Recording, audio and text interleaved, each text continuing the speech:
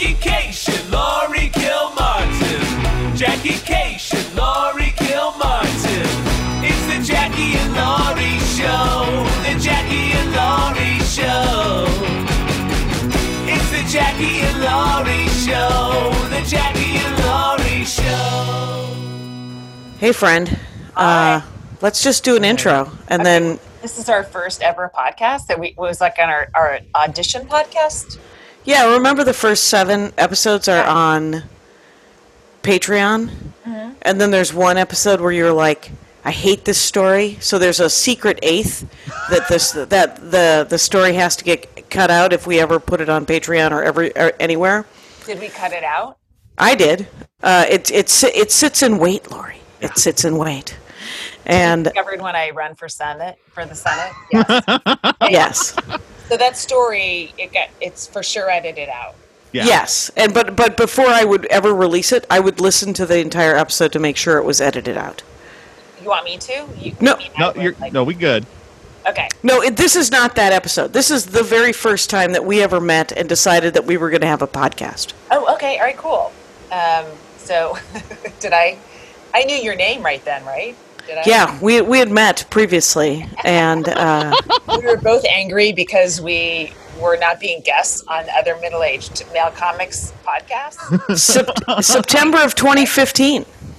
Yeah, that's when I was at one of my angriest points ever. All right. Yeah, so that's that. We are not recording a full one tonight because my mother is dying right now. She got COVID like 4 days ago, tested positive for COVID, and it's been a very rapid decline. And so we have her on FaceTime. She's with my sister on the couch. I'm going to run back over there, and we're just hanging out with her. We just keep her on all the time, and we fell asleep with her. You know, they leave it playing. They leave it playing, right? Yeah. And so when the nurses come in to change her, like to shift her and stuff, she wakes up, like so she's conscious when you physically touch her, and then my sister and I will go, Mom, hi, we're over here, Mom. Yeah. And then she like kind of looks, so I think she's hearing it, and then she falls back asleep. So okay, that's where we are right now. And, that's where we're trying to get them to reverse their policy, which most hospitals out here don't have. Which, you know, most hospitals like Cedars and others will let. If the person's terminal, even though they're in the COVID ward, they'll let the family suit up and everyone gets to spend, 5 or 10 or 15 minutes with their loved one. Yeah. It's just 2 of us. It's just me and Eileen. So. Right. And is Eileen here? Yeah, she's staying with me. She came in yesterday. And so we're sleeping in my room with Mom on the iPad. Yeah. Okay, good. Yeah. And then, yeah, your Twitter feed is heartbreaking and hilarious, as per usual. Will you please live tweet my death? Oh, yeah. Why don't we start the show? Let's interrupt that message and do this plug. Yeah, one last thing. We do have a show.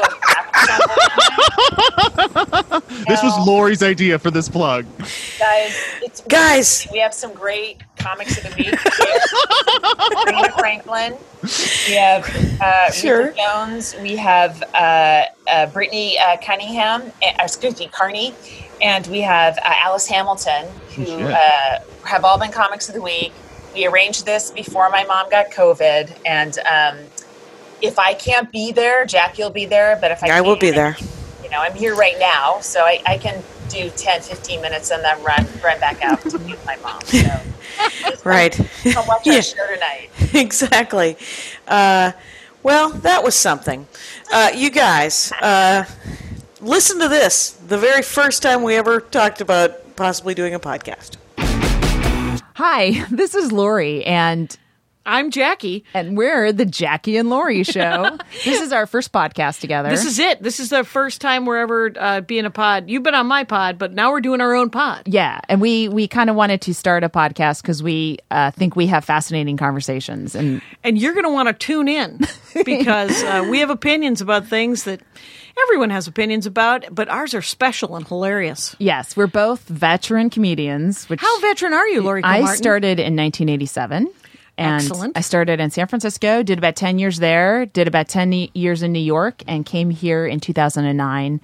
And so I'll do a decade here, and then I don't know, maybe Bangkok, maybe Oh, very nice. London. Right. The British scene will have fizzled out. Yeah, so we'll find that. I have to go after the fizzle starts. That's when I really After hit the a boom. town. Laurie Kilmartin likes to hit a town right after it really breaks up. And then when Breaks I up. leave, it starts to resurge again. That's what happened. As soon as I left New York, all of a sudden it was crazy. Right, and you're talking New York City. You're not talking Buffalo. Correct. Right, No. My name's Jackie Cation. I've been doing stand-up. I count the 80s as 1 year because my club burned down in 84, 85, and that was good. And then I Do you think moved. it was a comic that burned it down? I think that, let me just tell you that it was in Madison, Wisconsin. The club was owned by Sam Kinnison, Bill Kinnison's brother. Oh. And for 8 months, I did stand-up comedy every night for 8 months. I got paid $10 a week. I got a 1.8 that semester. And I should have burned it down if I ever wanted a degree. But luckily, it What was wasn't your- making... Oh, what was your comedy grade? My comedy grade was, first 8 months of comedy. It was great. I had a fascinating bit about, I believe, Batman and Robin being gay. Have you ever heard that premise? That's quite a new take. But you know what? In 84, it might have been. In 84, it was even worse because people were like, you mean that TV show from the 60s that was never on? Yes, I do. So you did a bunch of time in Wisconsin. Right, I did 1 year in Wisconsin, and then I got drunk for a long time, and then and I graduated because my sister insisted, and then in 1990 I moved to Minneapolis, was there till 97, moved here. Maybe 96. Again, a lot of drinking. In 96 or 97, I moved here to Los Angeles, and I've been here ever since. You would think I'd be further along. I feel As my exact father same likes to say. exact same way about my career. You think I'd be further along with all the stuff I've done. And who was in your scene in Minneapolis when you were starting there? Oh, in Minneapolis, it's the famous people. They were younger than me. They were a little bit older than me. Yeah. Let's see. That the world would know. Yeah. It would be Nick Swartzen, Mitch Hedberg. Yeah.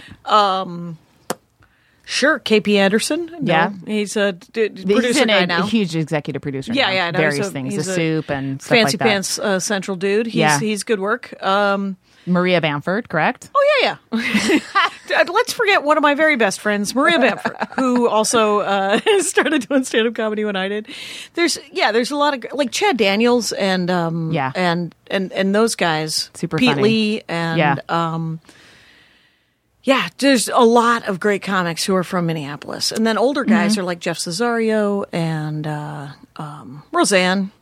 Yeah.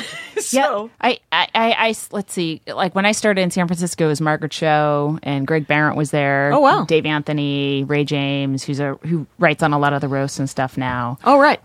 Lincoln Earl. We're sort of like this absurdist Yeah. comedy team. But yeah, you do. It's like at this amount of time in, you're like, well, I'm still doing it, which is Right, good. right. I'm still getting paid to do stand up. Right, so it's already a win. We've already won the We're still in lottery. show business. Right. Yes. Right. And it's a paid gig. Yeah. And that's a win. But yeah, there is this feeling of like, well, are we going to be? Are we Wrestler? Are we going to live our lives like the last 30 minutes of The Wrestler? Maybe possibly they'll reboot the Golden Girls, and by then we'll be in our 70s, and that's when we'll hit. You never Right. know when you're going to hit. Right. You never know. But you can't quit. That's the most important thing. Right. I love the desperation. You can't quit. I don't understand. Because the thing that people don't know about Laurie Kilmartin is that you have a full-time job at the Conan O'Brien show, Yes, writing I have for a Conan writing O'Brien. job. That's correct. And so when you asked me to do a podcast, I was like, like, no, I'm too busy. I'm too busy. And then I thought, do I have a full-time job at the Conan Show? I don't. Do I have an 8-year-old son? I do not. Do I? That you know of. That I know. That's and An old Carol Leifer joke she did on Letterman. Oh, wow. When it was late night back in the yeah, day. and I was like, that's genius because she's a woman, and of course you would know if she had a baby. Right. It's that's weird. Yeah. That is weird. I did not know that was a Carol. I like the comedy. I like the old-timey comedy. Yeah. With but you got to keep doing it. And there's people that have been doing it longer than us, women folk. Yeah. Because men, I mean, plenty of people stop, right? I mean, like 90% of most comics blow anyway. Yeah, a lot I'm going to take a stand. 90% blow, 10% are various good to great and amazing. Yeah, And- but they can't leave their hometown for various reasons, or they Or just they have lives to lead. Who Yeah, knows? yeah. And or nobody's ever cared. Right. That's right. the heartbreaking thing. Is Oh, that is. I think every comic has a genius friend that no one gives a shit about. Seriously, have you never seen Jim Wooster? Nobody's seen Jim Wooster, and sadly, I don't know when they will, because he does. And he works really hard. He's a hardworking guy. There's a guy in San Francisco. He just passed away. He had like kidney problems, but his name was Jimmy Gunn. Just a very absurdist, crazy performer, and was beloved Nobody in San Francisco. gave a shit. It's Not the enough. worst. Yeah. Not enough. But you got to keep doing it. I mean, the reason you do it is not to get the accolades. If you are doing stand-up comedy for the money, for the accolades, oh my God, you've chosen poorly. I would consider killing an accolade, though. Oh, that's- okay. It is so The laughs? fun to kill. Yes. Like I was just in Tucson What is it last like? week. What is it like? Laurie Kilmartin. Here's what I feel guilty about too is like I don't turn material over as quick as I'd like to. You know Who does? You know, Louis C.K. And I am willing to make it state an opinion. I will opine about the fact that he does a new hour every year, supposedly, right? Right. I would like him to do another 6 months on that same material because I love Yeah. his stand up with the power of the sun. I like this guy's. I Yeah. mean, the jokes are amazing, but But they in could another use more time. In another 6 months, they would be like diamond Right, hard, right. man. I know what you're saying. I mean, I But yes, he does turn over he does. a lot of material. and a lot of people are putting out CDs every year. And Mike Kaplan put out 3 last year. Jesus Christ, are you serious? Yeah, you know what the Sound Exchange money is on that? It's pretty sweet. That guy's Wow. getting some radio play. Dang. Mm-hmm. Yeah. Well. Yeah. So I was at Laughs last weekend Yeah. in Tucson, and it's a great room. It's not a high paying room. It isn't. It's kind of an A room with a C budget, sadly. Yeah. And I love that guy. That And guy's super nice to me. It's an hour flight. That's its chief selling point. When you're like looking at the money, you're like, it's an hour on Southwest. It's Okay. pretty. you know pretty why I cost-effective. do Laughs in Tucson? Why? Because my brother, the evangelist, lives in Tucson, and I don't want to stay with him. Oh, you get to see him. I get to see him for 2 meals. Yeah. And I get to see my nieces and nephews and That's my great. in-laws, and everybody's very lovely. Yeah. But my brother, the evangelist, who I don't know if anyone else is related to the sincere, but it's exhausting. It is the worst. Oh my God. And he is such a bossy Magoo, is. man. I'm a bossy Magoo, but he's Yeah. the oldest of 6. So he's the bossiest, and he's got God on his side. So it's exhausting. He really does, and there's Yes. a lot of I think your brother would be behind a lot of the billboards in Tucson. There's a lot of pro Jesus, but it's Right, and the meanest Jesus. I have Oh, yeah. often told him that I would like him to write a children's book called The Meanest Jesus. it's like there's no Old Testament Jesus. Like that shit belongs to Yahweh, and Jesus is supposed to be the cool dude. Oh, yeah, he is. He's very much so. But if you take some of the things he said out of context and make it into a 12-page children's book with graphics, you could call it The Meanest Jesus if you pull it out of context. Dude, we are at Meltdown right now. Let's do it. Let's get this Graphic happening. novel, Meltdown comedy. So Meltdown Tucson, comics. great Yeah. room. Great room. Very interesting room. You do it every year? I do it every year. I do it to keep my 45 minutes and to keep the kind of road energy. Yeah. You have to dominate an audience, right? That's Right. You gotta own the stage. You gotta gotta own bring the it. stage. Yep. And I think when you're in LA too much, you don't have to own the stage. The audience is almost a little weirded They're out super if you're sweet. if you kind of dominate the stage. You have to sort of recede a little bit. Oh. I You get a I little found. softer in LA? Because I find I Yeah, get a little talky. softer. And in road audiences don't put up with that shit. Already talky. Yeah. I will force my talkie on the people of Nebraska any day of the week. Fuck those people. No, and they're on board. So Laughs is great, and but I do a lot of there's a lot of jokes or chunks I have that are they took a long time to create. and they're evergreen, man. They crush. And I can't just go up there with year-old material or less and have a C+ set that is No, because you also feel the obligation, right? Yeah, I feel like a lot of people don't see comedy, and I'm greedy. I like killing. I like people going, "You were amazing." I love people clapping and laughing really hard. Do you like it when they say, "Usually I don't like women comics, but you were great"? That's why I don't. Oh, would you sell anything? No, I can't bear to meet the audience after the show. Oh, really? I was, and this such a great room. It's Again, Laurie Kilmartin has a job, so she doesn't have to schlep her gear. Yeah, I would put up with that shit if I. If you had to buy gas money, you totally exactly. Would do it. Yeah, I get why. Yeah, of course. And before but you were right, because the people are the worst. They're the worst. But yeah, someone said that to me, and I'm like, it's just exhausting at this point. At this day and age, you have never heard of a funny female. I'm the first one. You never caught Amy Schumer. Any number. I'm like, my brain is flooded by so many images of funny women right now. It's hard to isolate just one. I give out that card. Yes. Yeah, I give out a card that says, usually I don't think women are funny, but you're funny. I said that to Jackie Cation, and she gave me this card, which has a list of 7 funny women comics on it that are different from Jackie and from each other. And feel free to go to their websites. You're a dick, Jackie. You don't put up with anything. I'm kind of a dick. You're kind of like your brother, but a dirty version of your brother. Oh, he's dirty. Ew. Anyway, no, but it's nice because I number them too. I number the cards. Oh, yeah? Yeah, because I'm like, it's nice because I'm at 106 that I've great. handed out in the last 3.5 years. Yeah. And all I did was pick the first 7 funny women who said something on Facebook or Twitter. Like I could have picked, it's very funny because my friend Karen Rontesky, you know Karen very Rontesky, funny. very funny. Road comic. Can kill In any room. She did Letterman once, right? Right. Killed. Yeah, Crushed. destroyed. Great. But the she isn't on the card. She's like, the hell happened? You're one of my best friends. What happened? And I was like, you didn't say something funny just then. And I was like, but I haven't run through. You get 300 cards in a business card order. Yeah. I didn't ask if I was on the card. You were on the card. I was? Yeah. That's because your Twitter feed, Laurie Kilmartin, is hilarious. Thanks, man. Because you write you can write monologue jokes, so you can write precision jokes. Yeah. So I write a story, and then there's a punchline at the end. So that's how I like to write a joke. Yeah, we have different styles for sure. Yep. Yeah, but, which is turns out isn't at all womeny. Our style is not womeny, though. I can talk about my vagina, labia majora, labia minora. Of course, yeah. You know, it's weird. I feel like the persona I am on stage, that's, it's pretty different from how I am in real life. Mm-hmm. It's that part of you that wants out desperately, that feels cornered by life and cornered by a child and a job and time constraints,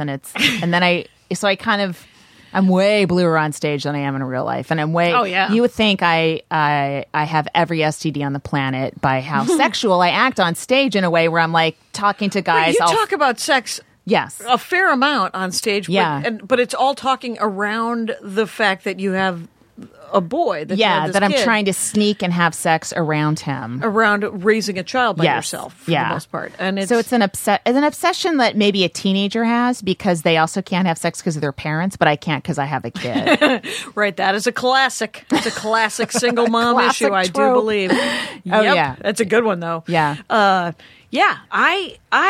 love stand-up comedy. Mm-hmm. I mean, I don't see a time when I would not do it. Right. So I don't know what to say to people who, you know how like you get that someone says something weird about women comics and then you get the email going, did you see this? Someone said something horrible about your people. Right. And I was like, why would you email that to me? If I was your mom and someone said a mean thing about your mom, would you send that to her and go, Mom, you wouldn't believe what the neighbor said about you? No, you wouldn't, because you're not an asshat. And you'd be nice. And also people, because of social media, you're expected to respond. Like I'm learning to just go, I don't need to jump on this. Like the criticism of Bill Burr because of the Caitlyn Jenner joke. I was like, what the fuck? But then I thought, I don't have to jump in. Bill Burr isn't even jumping in. He's just like, I don't give a shit. Right. It's just one joke in a slew of 1,000. Yeah. I thank God I'm not famous to some extent, because could you imagine the horrible things I have said to audience members to get them to shut up? I'm not good. I know. I've threatened to rape people. Have you? Yes. I would never. I'm not able to back that up, but. I have threatened to rape other women if they wouldn't shut the fuck up. I have made child molestation comments to adult men about their own children, and then had to apologize after the show because the guy's like, "You went too far, man." And I was like, "Yeah, what you need to know is that you got to zip it because you're a live event." Why aren't you hiding in the green room after the show? Oh, because I got to sell my CDs. You're selling CDs. Are you selling hard copies? I got hard copies. I got CDs. I got DVDs. I am the Larry the Cable Guy of stand-up comedy. I should. Oh, maybe that's do right. that. He does stand-up. But the weird thing is I to a much larger audience than to a us. much larger degree Yes. than myself. But I have like 3 T-shirts, 4 really. But doesn't it cost you to ship that stuff? Because it's like $25 per extra suitcase. No, well, I usually fly Southwest or Delta. I have the Right. Delta MX card, so I get 2 free bags per Dealy Bob, and so I plan for it, Lori Kilmartin. But here's what I have done is I've brought less stuff. Yeah. And just gone, well, if I sell out, I've made an extra $300. And that will pay for, because all I want to make airfare. is enough for meals for the week. Yeah. And maybe $100. I don't Yeah. know. Whatever it is. It's because I buy a lot of books on the road. When I go on the road, like, what do you do during the, Yeah. For me, I mean, I don't go on the road that much. I usually do the little weekend things because I have to work it around hiatus. Right. You know? So it's only a couple days, but I don't want to talk to anybody. I don't want to have lunch with anybody. I just want to be a fucking lone. Like I don't want to take care of anybody. I don't want to owe anybody. I don't want to. And sometimes if the comics are really cool, I'll hang out a little bit. But because we don't know the comics, you don't know who you're working with it's always for the most new. part. And then at some point I can't.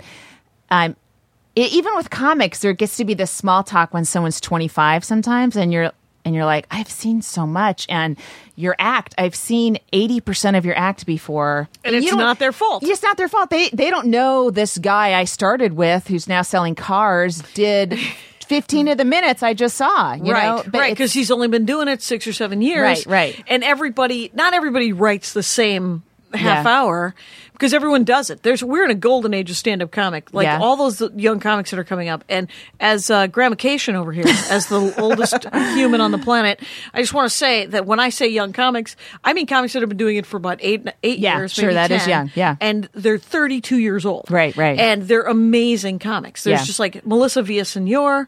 I think she's in her 20s. Really? And, yeah. Jesus. And so like guys Marcella like Rory Arguello. Yeah, Rory Scovel and Sean Patton.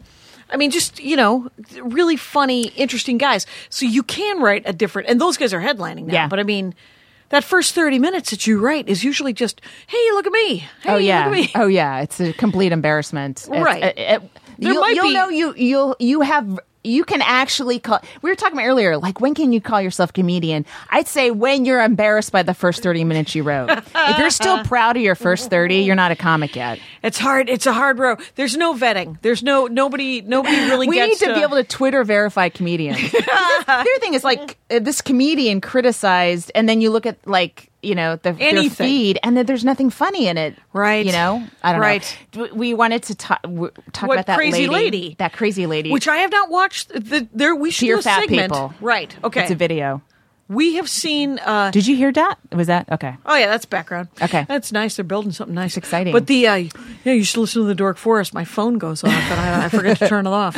But the crazy thing is like, as we were talking about how this lady's a Canadian comedian, right? But there should be a part of our podcast, I think, Lori Martin, where you talk about people that are famous, and I say, "Who is that?" Because I don't know who anyone is, but then I will definitely. You'll tell me the story, and then I'll have an opinion. I'm not above it. Well, this lady I'd never heard of, and apparently you've never heard of it either. It got a lot of traction, and I guess she's famous in Canada. Okay, so she's a Canadian comic. Is something. Oh, at least 1 million people know who she is. Right, there are 25 million. But it wasn't. It was like it was supposed to be a funny video, I think. It wasn't funny. It looked like an actor's trying to be funny, which was it more than 3 minutes?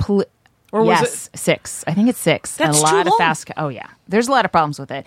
But the tone was, I'm helping you by telling you not to be fat because I want you around longer. And it's almost something you'd expect to hear from a really shitty personal trainer, where you, but not a comic.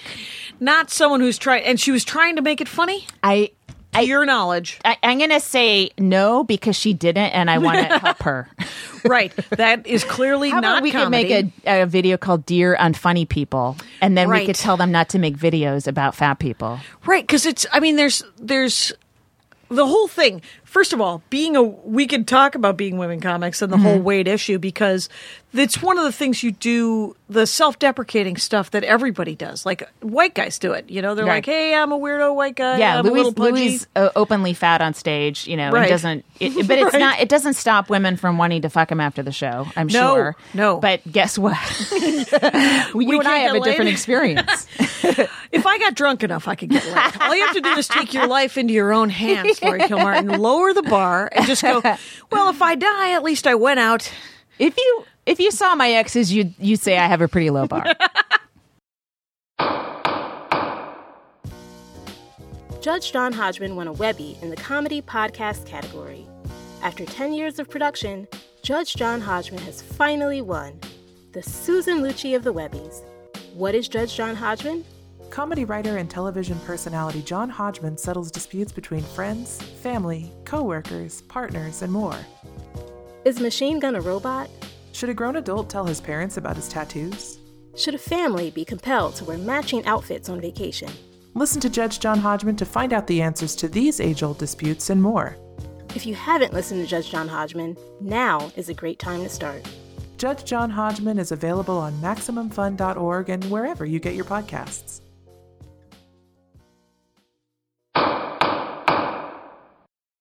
I'm trying to raise it. That's my Raise the problem. bar. Raise the bar. You gotta. But you were actually like I always felt like, and you kind of confirmed this Yeah. earlier today when we ate together, ate lots of food. Oh, right.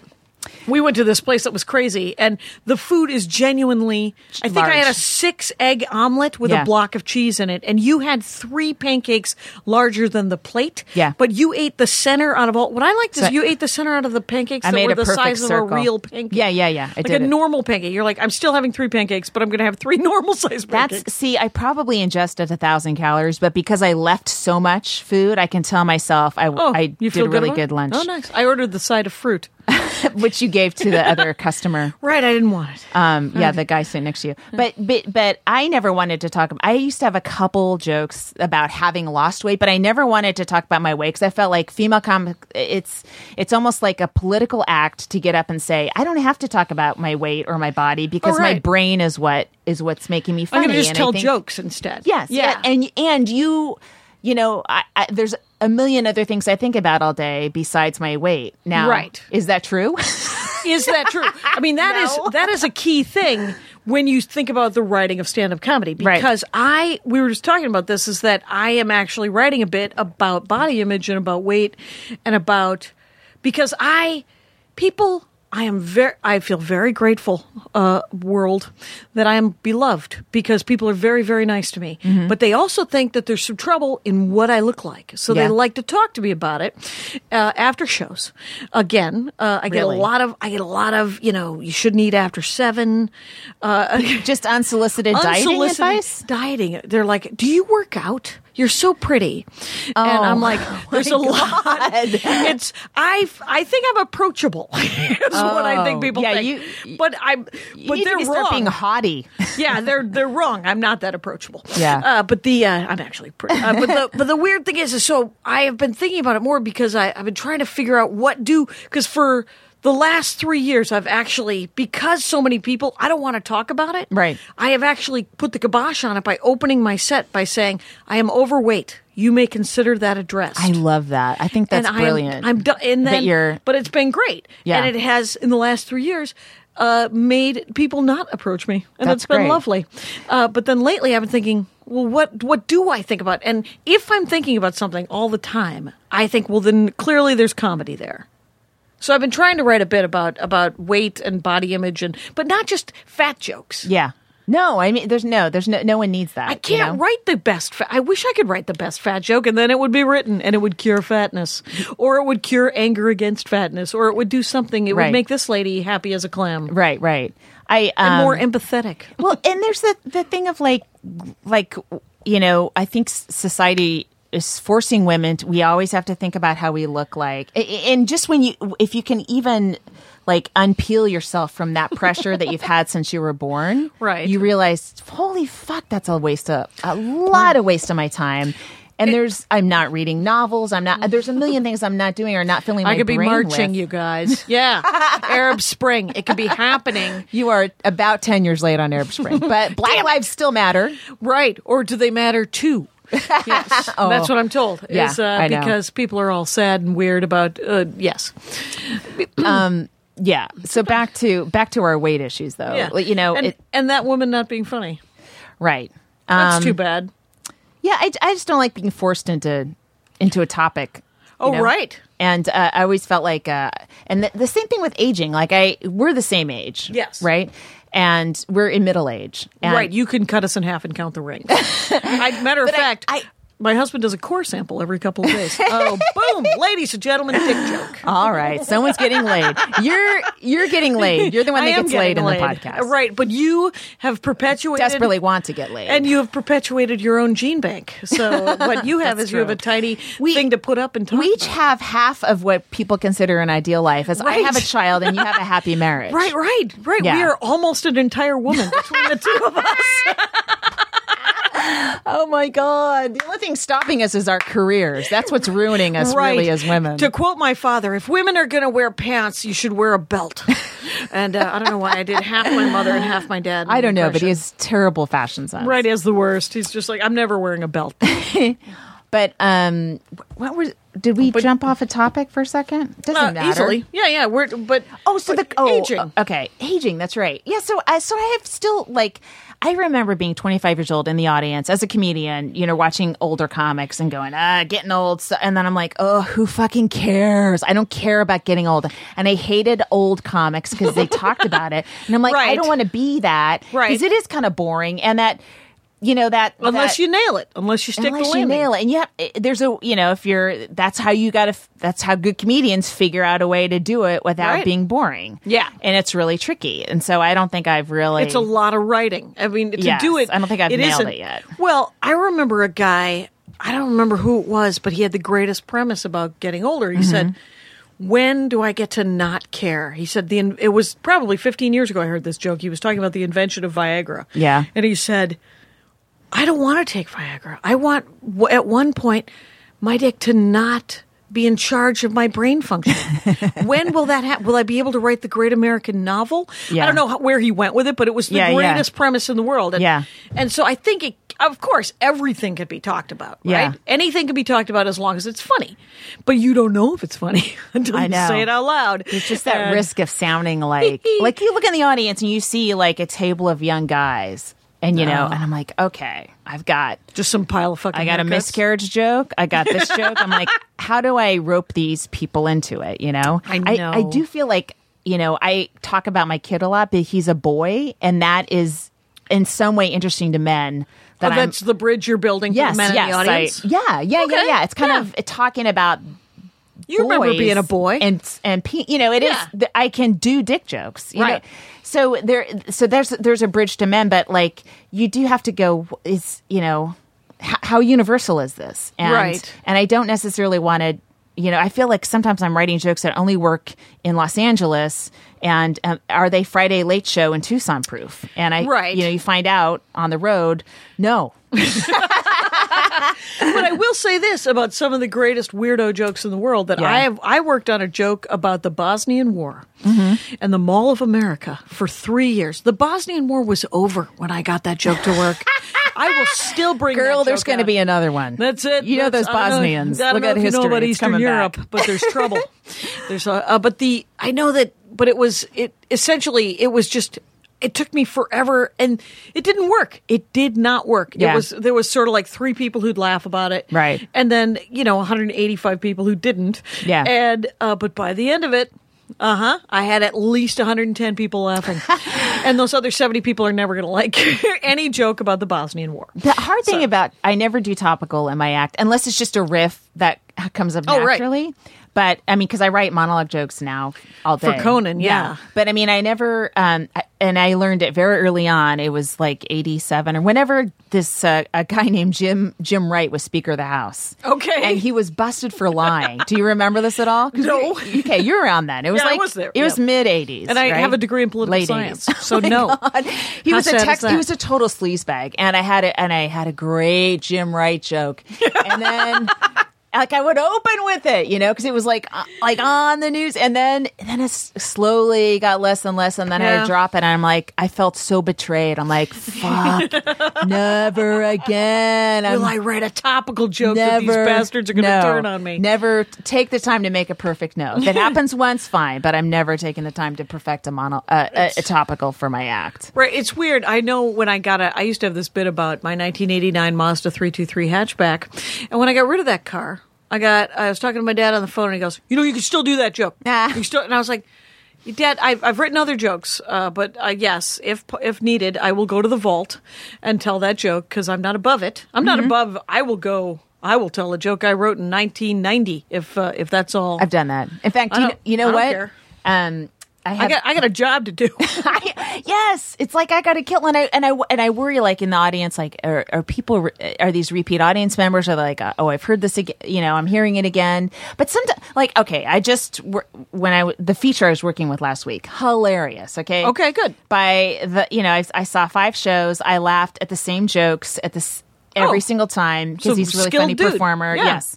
So I was like, maybe it's like that with me. Maybe some people are coming back and they're like, yeah, we heard, I do weave the crowd into a lot of stuff, and I do have some new stuff every time. Yeah. So it's not completely the same. And I feel And people like the classics. Yeah. I had a guy. Yeah, they do. I had a fan of the Dork Forest, and I had just a normal dude who had clearly gotten all of my CDs because he was mouthing along with the shit. jokes. Wow.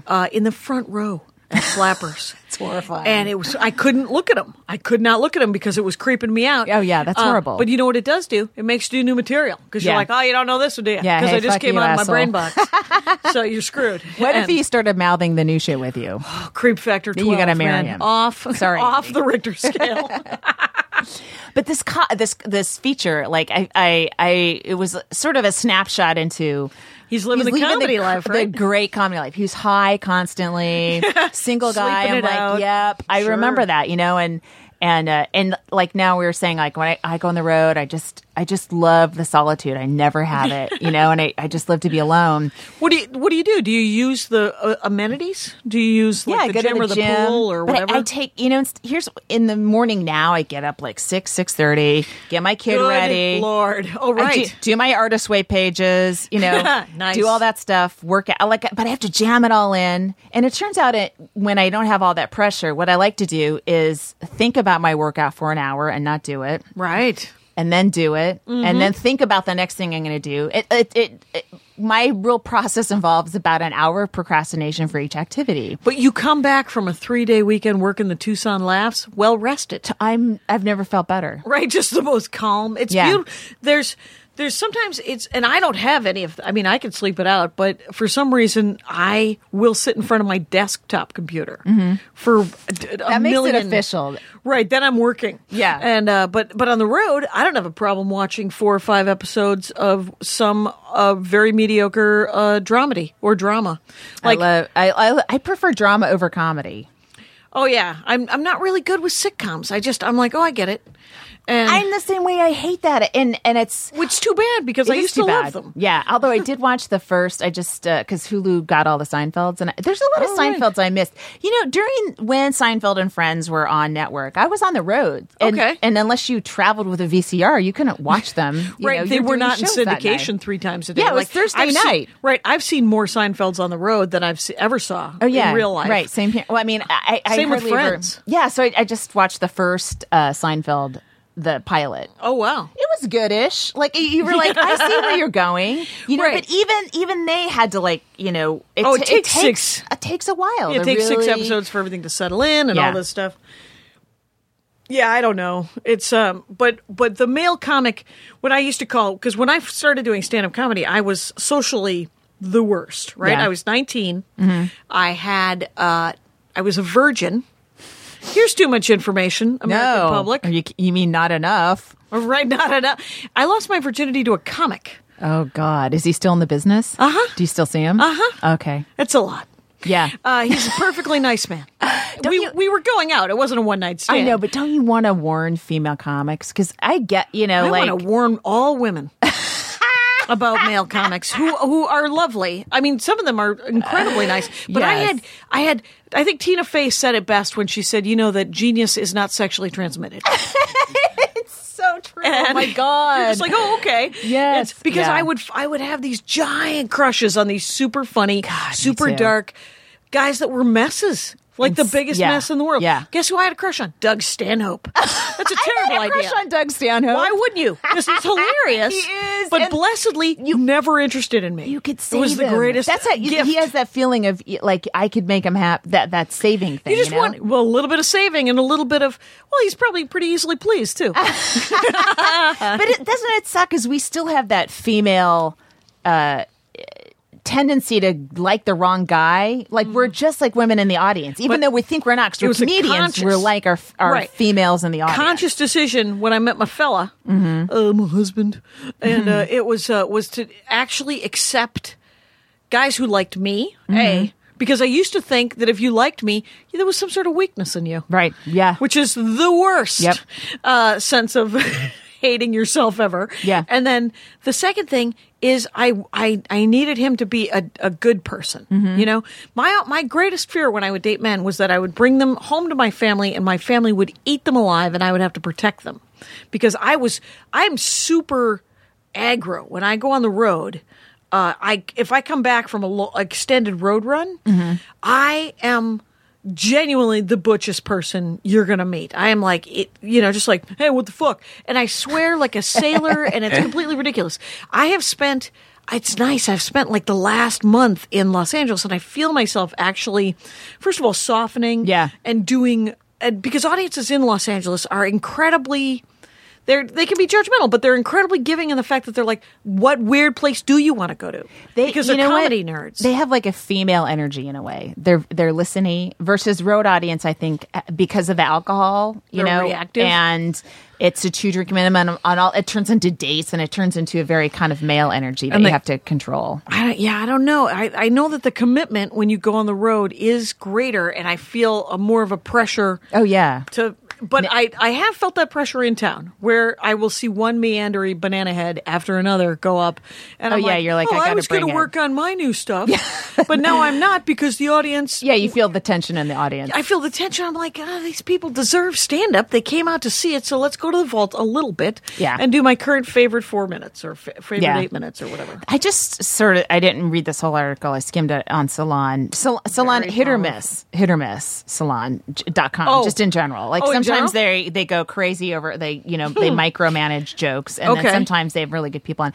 So Cintra Wilson, who's a writer, wrote an article about Southern women and how they really have nailed femininity. And like she grew up in the Bay Area, so she has that. It's like this sort of like you reject femininity. I think it's very much like how female comics are like, no, I'm not going to demur and all that kind of stuff.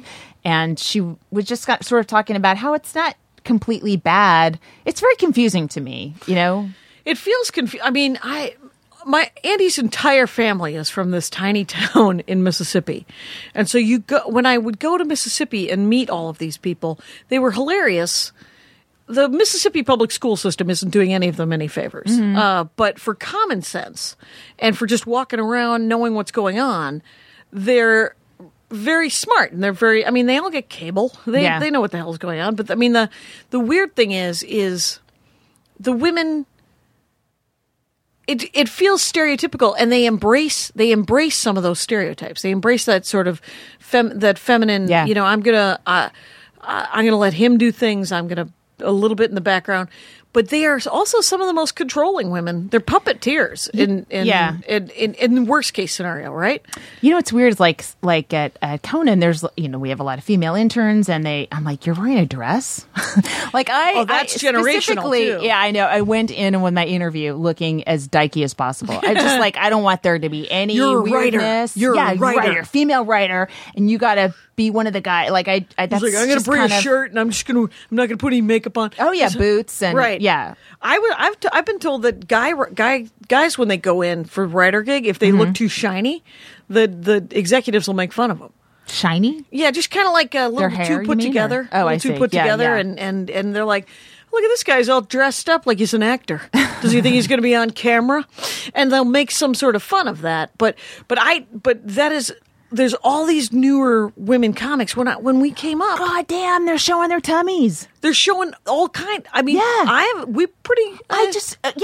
could have used my boobs for good. It is but I didn't generational. know. It's generational. I never thought about using my boobs for comedy. or just But I be think I could've. comfortable in that. There was a female comic, very funny, but she was wearing like a low-cut tube thing, or- shirt where there's no bra, or maybe there's a bra that's a strapless bra, like a tube top dress. But I was like. A male, again, maybe this is how you're raised, but I'm like, a male audience member could run up and pull that down. Do they do that? I don't know, but What do you want, a tribble run?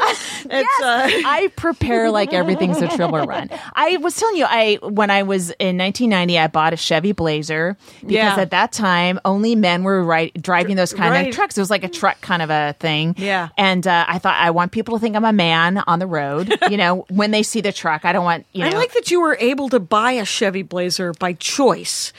My road car was $400, and it was because my roommate was like, "I'm getting a new car. Do you want my old car? It's $400." No money down is $238 a month, and I live with my parents. That was my rent. That was it. To me, that was my rent. Yeah. But you would live with your folks. I That's wanted its own to. sacrifice. Oh, did you? Yeah, because my dad was overseas so much that he was finally home, and I sort of lived what I thought would be my teenage years in my 20s. I would come home from every night. I come home to my dad in the living room, feeding crackers to the dogs and saying, "How was the show?" But yeah, I would always like pull over, into a Denny's and sleep in a Denny's parking lot. It's 24 hours. Yes, there's people around there constantly. I've never go to rest areas. I was really always. I slept in a rest area. Assumed that I was going to be raped. You called it a rape area. Yeah, when we were talking about it. Yes, but it was weird because I never drove at night. One time I drove at night. I don't know if you ever worked with the magician and the clarinetist. No. Did you ever work with them? They're still working. Magician and the clarinetist. They're a team? They're a duo, married. Yeah. No. He is a completely silent magician. Okay. And she plays clarinet while he does whatever. Oh, and they've been doing it for interesting. I think since the vaudeville days. I'm uncertain how long that's they kind did of it. inspiring that they're still working. Yes, and but I opened for them. I think in '94 in outside of Rapid City, South Dakota, and they're like, "You got to drive at night, man. You can make such good time. They don't pull you over. It's great." And I was like, I don't really like driving it. I like driving at 4 a.m. That's the only time in the darkness. I like to drive into the day. I know. And so that was the only time. And I had to pull over and sleep in a rest area. And I was like, lock the doors. And I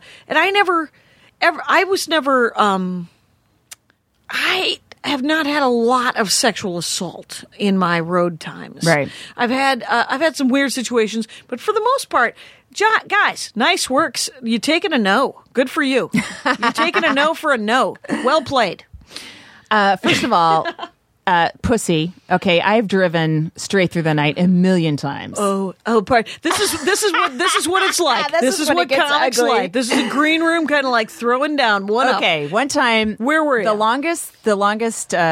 I was working the Funny Bone in Schaumburg. And Illinois, and I'd driven out there, of course, from San Francisco. Yes, because it's so convenient. And then the next gig was in Sacramento, started on a Tuesday. I didn't know the Schaumburg gig ended on Sunday. I thought it ended on Saturday, so I had 3 days. But we have a Sunday show. I'm emceeing. John Reggie's headlining, who ended up being, a writer on 30 Rock and stuff. And so he finishes. I say thanks. Please come back. I give for the comics next week. I walk to my Chevy Blazer and I start driving straight from Schaumburg, Illinois, to 28 hours straight to Battle Rock, Nevada. And then I was trying to make it the whole way. And then I guess it'd be Monday around 4 in the no-dos. Pardon me? Did you do any no-dos? Yeah, a ton of no-dos and Mountain View. At one point, there was like a walking stick in the car. Yeah. You know those bugs that are really big? They're like long green bugs. They're called walking sticks. Oh, yeah. And I swore I saw it And then it went away, and I never found it. And I thought, I wonder if I'm just hallucinating right now, because I was so amped up on stuff. I would not. I ended up almost pulling off this, just kind of like veering off the road because I was so tired. And so the next town was Battle Rock, Nevada, which is a very tiny town east of Reno. And I stayed over there. I pulled in around Tuesday morning, stayed over, and then, of course, made my gig Tuesday night, of course, which is also emceeing. I'm risking my life for $150 a week. Wow. Which is probably what they're still paying MCs. Oh, easily. And the gas, of course, exact same price. Yeah. Nope. No. Turns It's out gas has gone up. $0.79 a gallon. Yeah. Yeah, entirely different. But I think the longest one I did was I drove somewhere in Montana from Minneapolis. Yeah. And I think I pissed and moaned the entire time. Went. I used to love those long drives. I worked a lot of stuff out in my head. To me, they were like, it was almost I like liked it alone. Yeah. Did you ever go with the headliner or have to drive yes. Yeah. I hated those. I worked with some guy, I forget his name, but he always wore a puffy shirt with a vest, and he would make a joke about looking like a dealer in Vegas. And he did. He looked exactly. But I drove 1,400 miles with this guy. Oh, my God. We went from Minneapolis to Minot to Grand Forks to whatever, to Fargo to Mankato. It was this weird rotating thing. And it was like driving with my brother who wanted to button push me. So every day we would drive, and by Saturday, he finally got me to lose my temper. And because he was like, hey, because he refused, it was January, and he refused to drive because he was from the South. Yeah. He was like, I can't drive in the winter. And I was like, talk about being just a total wuss. I'm like, yeah, but it's an all-wheel drive Toyota Tercel. This wagon was great. Tercel? It was the greatest. A Tercel? Yeah, it was I a didn't know they wagon made Tercel. all-wheel drive Tercels. And it was all-wheel drive, and it started at 40 below. Wind chill, 26 below. Yeah, not even a problem. Boom. Just started right up. It was the greatest road car in the world. Eventually broke an axle. Anyway, had to get rid of it. That's Sold a lot it of for money. $1. Anyway, so but the thing is by Saturday he had driven me mad, and every night he would get on stage and he would find sort of the good-looking woman in the town. You know how those little one-nighter gigs? Yeah. There'd be like the hot chick from high school who still lives there. Mm-hmm. And he would do what he called the first 30 minutes male bashing, and the last 20 minutes he would call female bashing. But the first 30 minutes would be all like... The first 30 got him laid. And the first 30 were just... And then the last 20 got him high fives from dudes. Right? No. Oh, okay. No. It was the first 30 was just all about how guys like to steal the remote and like to drink beer. It didn't even make any sense. It wasn't male bashing at all. It was literally just confirming stereotypes. It was just confirming stereotypes and then making the tiniest twist in the world as punchlines. And then the last half, he would find some woman and genuinely eviscerate her.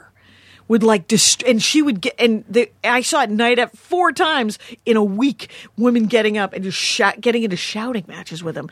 And finally you're like, I just wanted to go to him and go, he does this every night. He's sober. You're drunk. You're screwed. You're never going to win. You're never going to win. And so by the end of the week, I was just like, why do you hate women so much? Who do you date? And he goes, oh, my girlfriend's a stripper.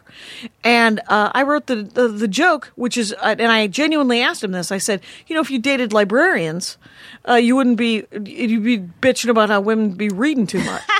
But like strippers, it's all going to be about money and drugs, and it's not going to be about.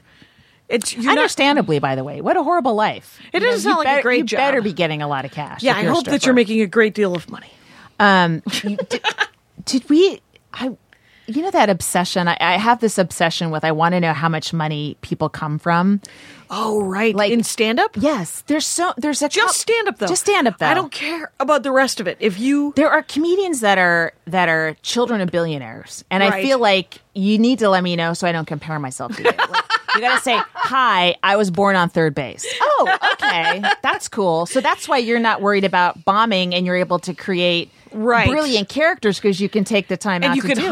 And you can hire a crew to film it, and it looks very beautiful. Yes. But the weird, like my sister there's just that fallback confidence of I'm going to be okay no matter what. And you can meditate that into yourself too, but that doesn't pay takes your years. rent. That takes years too. It is not as effective as just when you're 18 being given $1 million. Yeah. But my sister's boss is a guy named John Taft, and he tells the story about how he went to Yale and he studied Italian journalism. And Yeah. he said, you wonder how a guy who studied Italian journalism, the history of Italian journal or Italian something, became the head of one of the largest banking institutions in North America. Have I told you about my great-grandfather, William Howard Taft? Wow. And so that's a guy who knew that he was born on third base Sure. and didn't hide it and didn't, and I'm not saying that these comics are hiding it, but they, no. there's no worry. Yeah, and I again, like we're not going to name names because no one's a demon or anything, but it's just No, and sometimes they're very funny. Yeah, very funny. But there's this one guy, and we were both and when we were in New York, we were kind of at the same level of doing spots, and no one's making a lot of money. And he was talking about how he goes to his office every day, his own personal office, to write comedy. Mm-hmm. I was like, what the fuck? How do you do in that? New York City, What? he had an office? Yes. Yeah, That's and then insane. It turns out, there's some family money, Right. Versus I was going to my HTML job, Right, it's like and not writing comedy, and not writing code. Right. It is. And the thing is it doesn't. It gives you. And I have seen the money destroy people too. Like people. But you mean comics getting money or comics coming from comics it? coming from money, and then they're like, well, I guess I want to do stand up. And just wandering into stand-up and not really committing to it because they don't have to. Hi, I'm James, host of Minority Corner, which is a podcast that's all about intersectionality. It's hosted by James with a guest host every week. Discussing all sorts of wonderful issues, nerdy and political. Pop culture. Black, queer, feminism. Race, sexuality. News. You're going to learn your history, their self-empowerment, and it's told by what feels like your best friend. Why should someone listen to Minority Corner? Why not? Oh my God. Free stuff. There's not free stuff. The listeners of Minority Corner will enjoy some necessary LOLs, but mainly a look at what's happening in our world through a colorful lens. People will get the perspective of marginalized communities. I feel heard. I feel seen. Like you said, you need to understand how to be more proactive in your community, and this is a great way to get started. Join us every Friday on Max Fun or wherever you get your podcast. Minority Corner, because together we're the majority. So many people do that, though. Right? Oh, with or without money? Yeah, it's like can't you tell? Like, but someone will surprise me where they're still in 10 years later, and I'm like, oh, I thought you were a dilettante, and you're here. Oh, That's man. great. Congrats. There's a guy in Minneapolis who I refer to him as Anastasia because he is a princess. He is a princess in the pea. He's and dead. he is a lovely man. Shot to death by. Very funny. Historical reference. Yes. So he went from open mic to headliner in an unprecedented 2 years. Very, very funny guy. Amazing guy. Never had to do shitty one-nighters. Started doing shitty one-nighters after, he didn't want to travel quite as much. Yeah. And then hated shitty one-nighters because it's a shitty one-nighter, if you don't know, is 9 career drunks sitting at the bar playing trivia while you tell jokes. Right. And they've muted the televisions. Oh, yeah. And, but they haven't turned them off. And the captions are on. So they can still get all the content of the TV. Sure. They can still watch Castle and then sort of tune back in. Well, you don't want to have to catch up to Castle. Right, you get all confused. And but he would get mad about it, and he would say things like he would storm off stage and go, "You people don't deserve stand-up comedy," and that's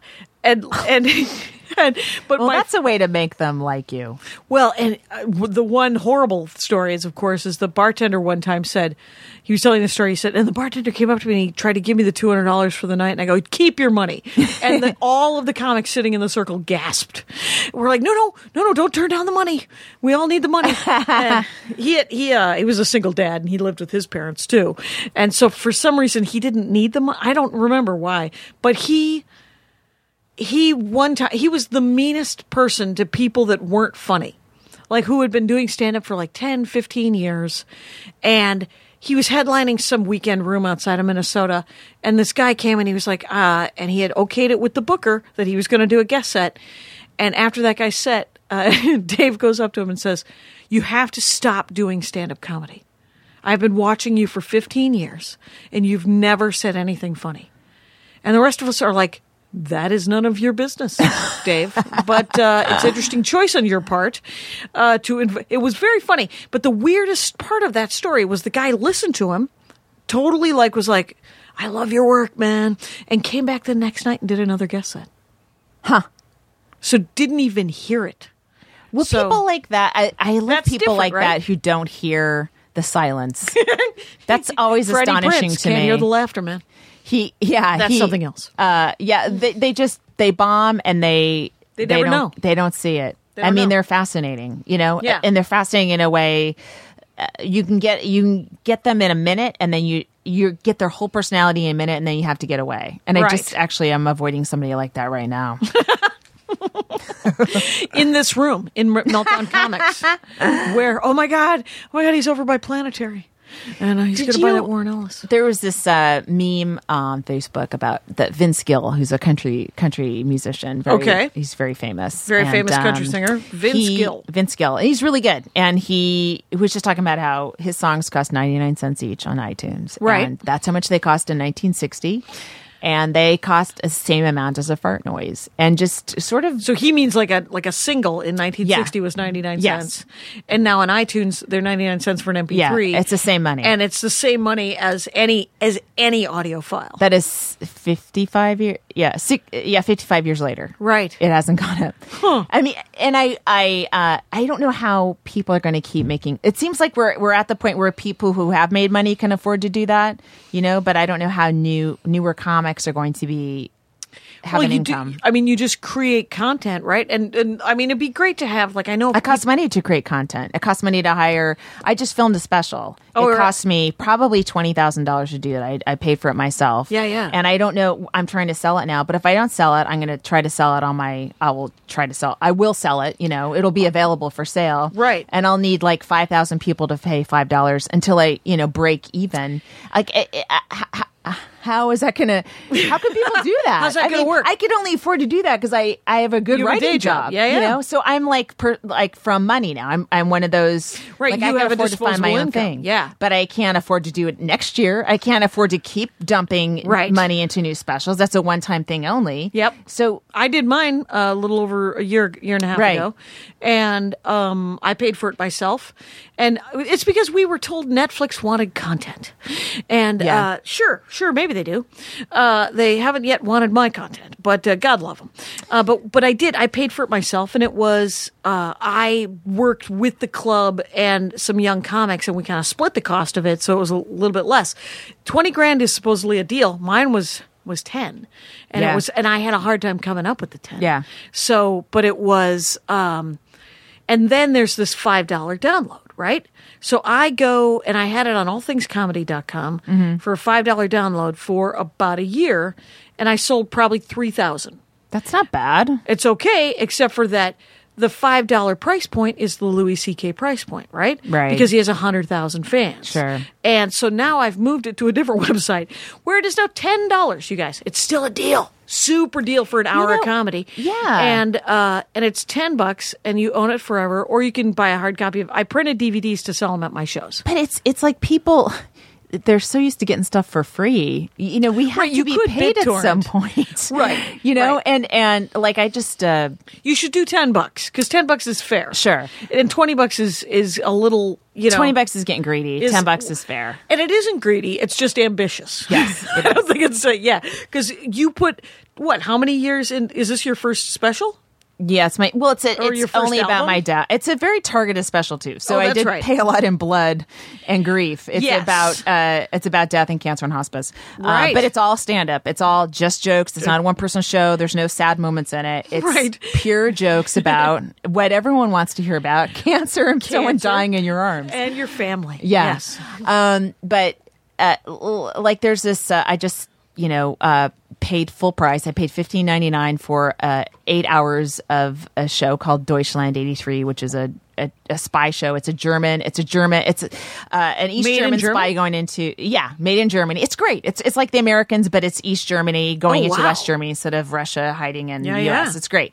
And I paid what you pay for a movie. I paid for 8 hours of quality production, great, and people are still like kind of balking and trying to get stuff like that for free. And like it's okay to pay an artist for something they do, Right. It's and we're all splitting Netflix accounts anyway.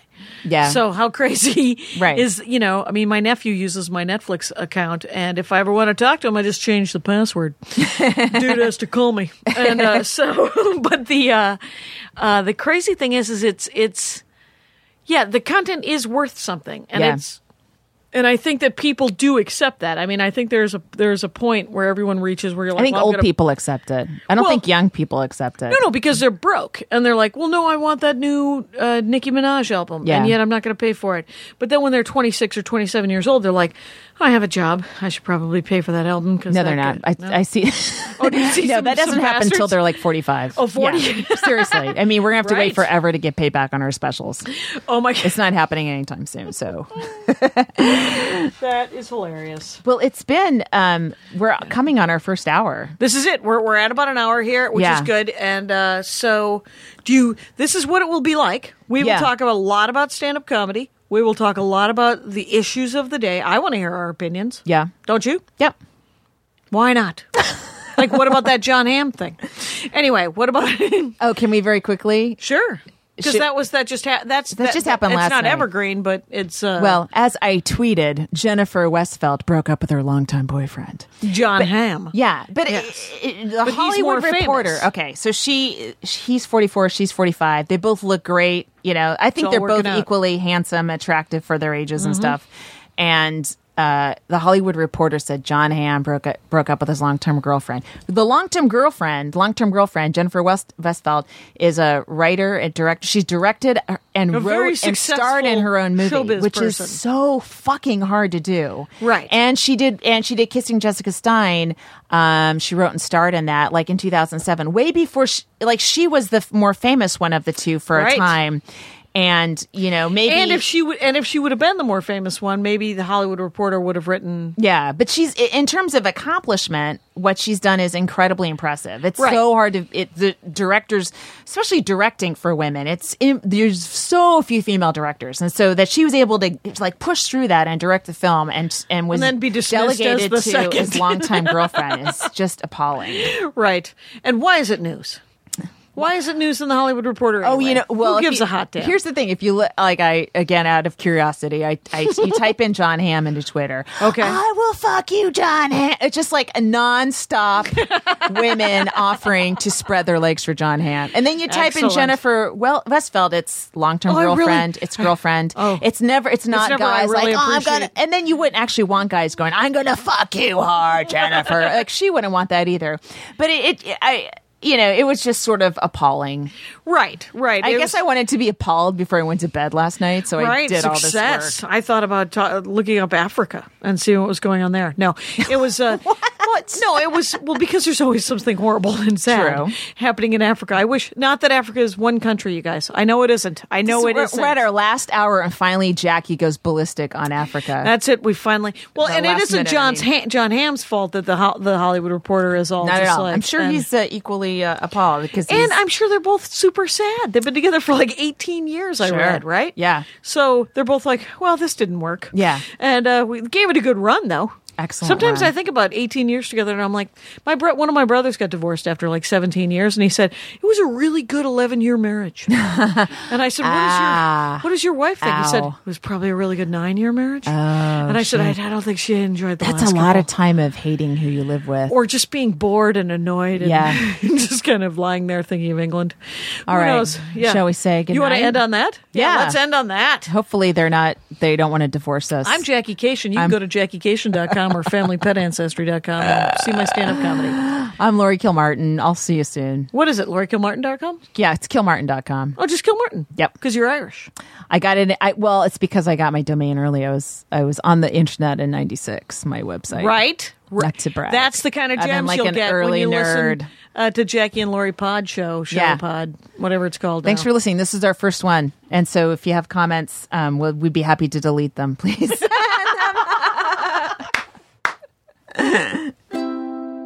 MaximumFun.org. Comedy and culture. Artist owned, audience supported.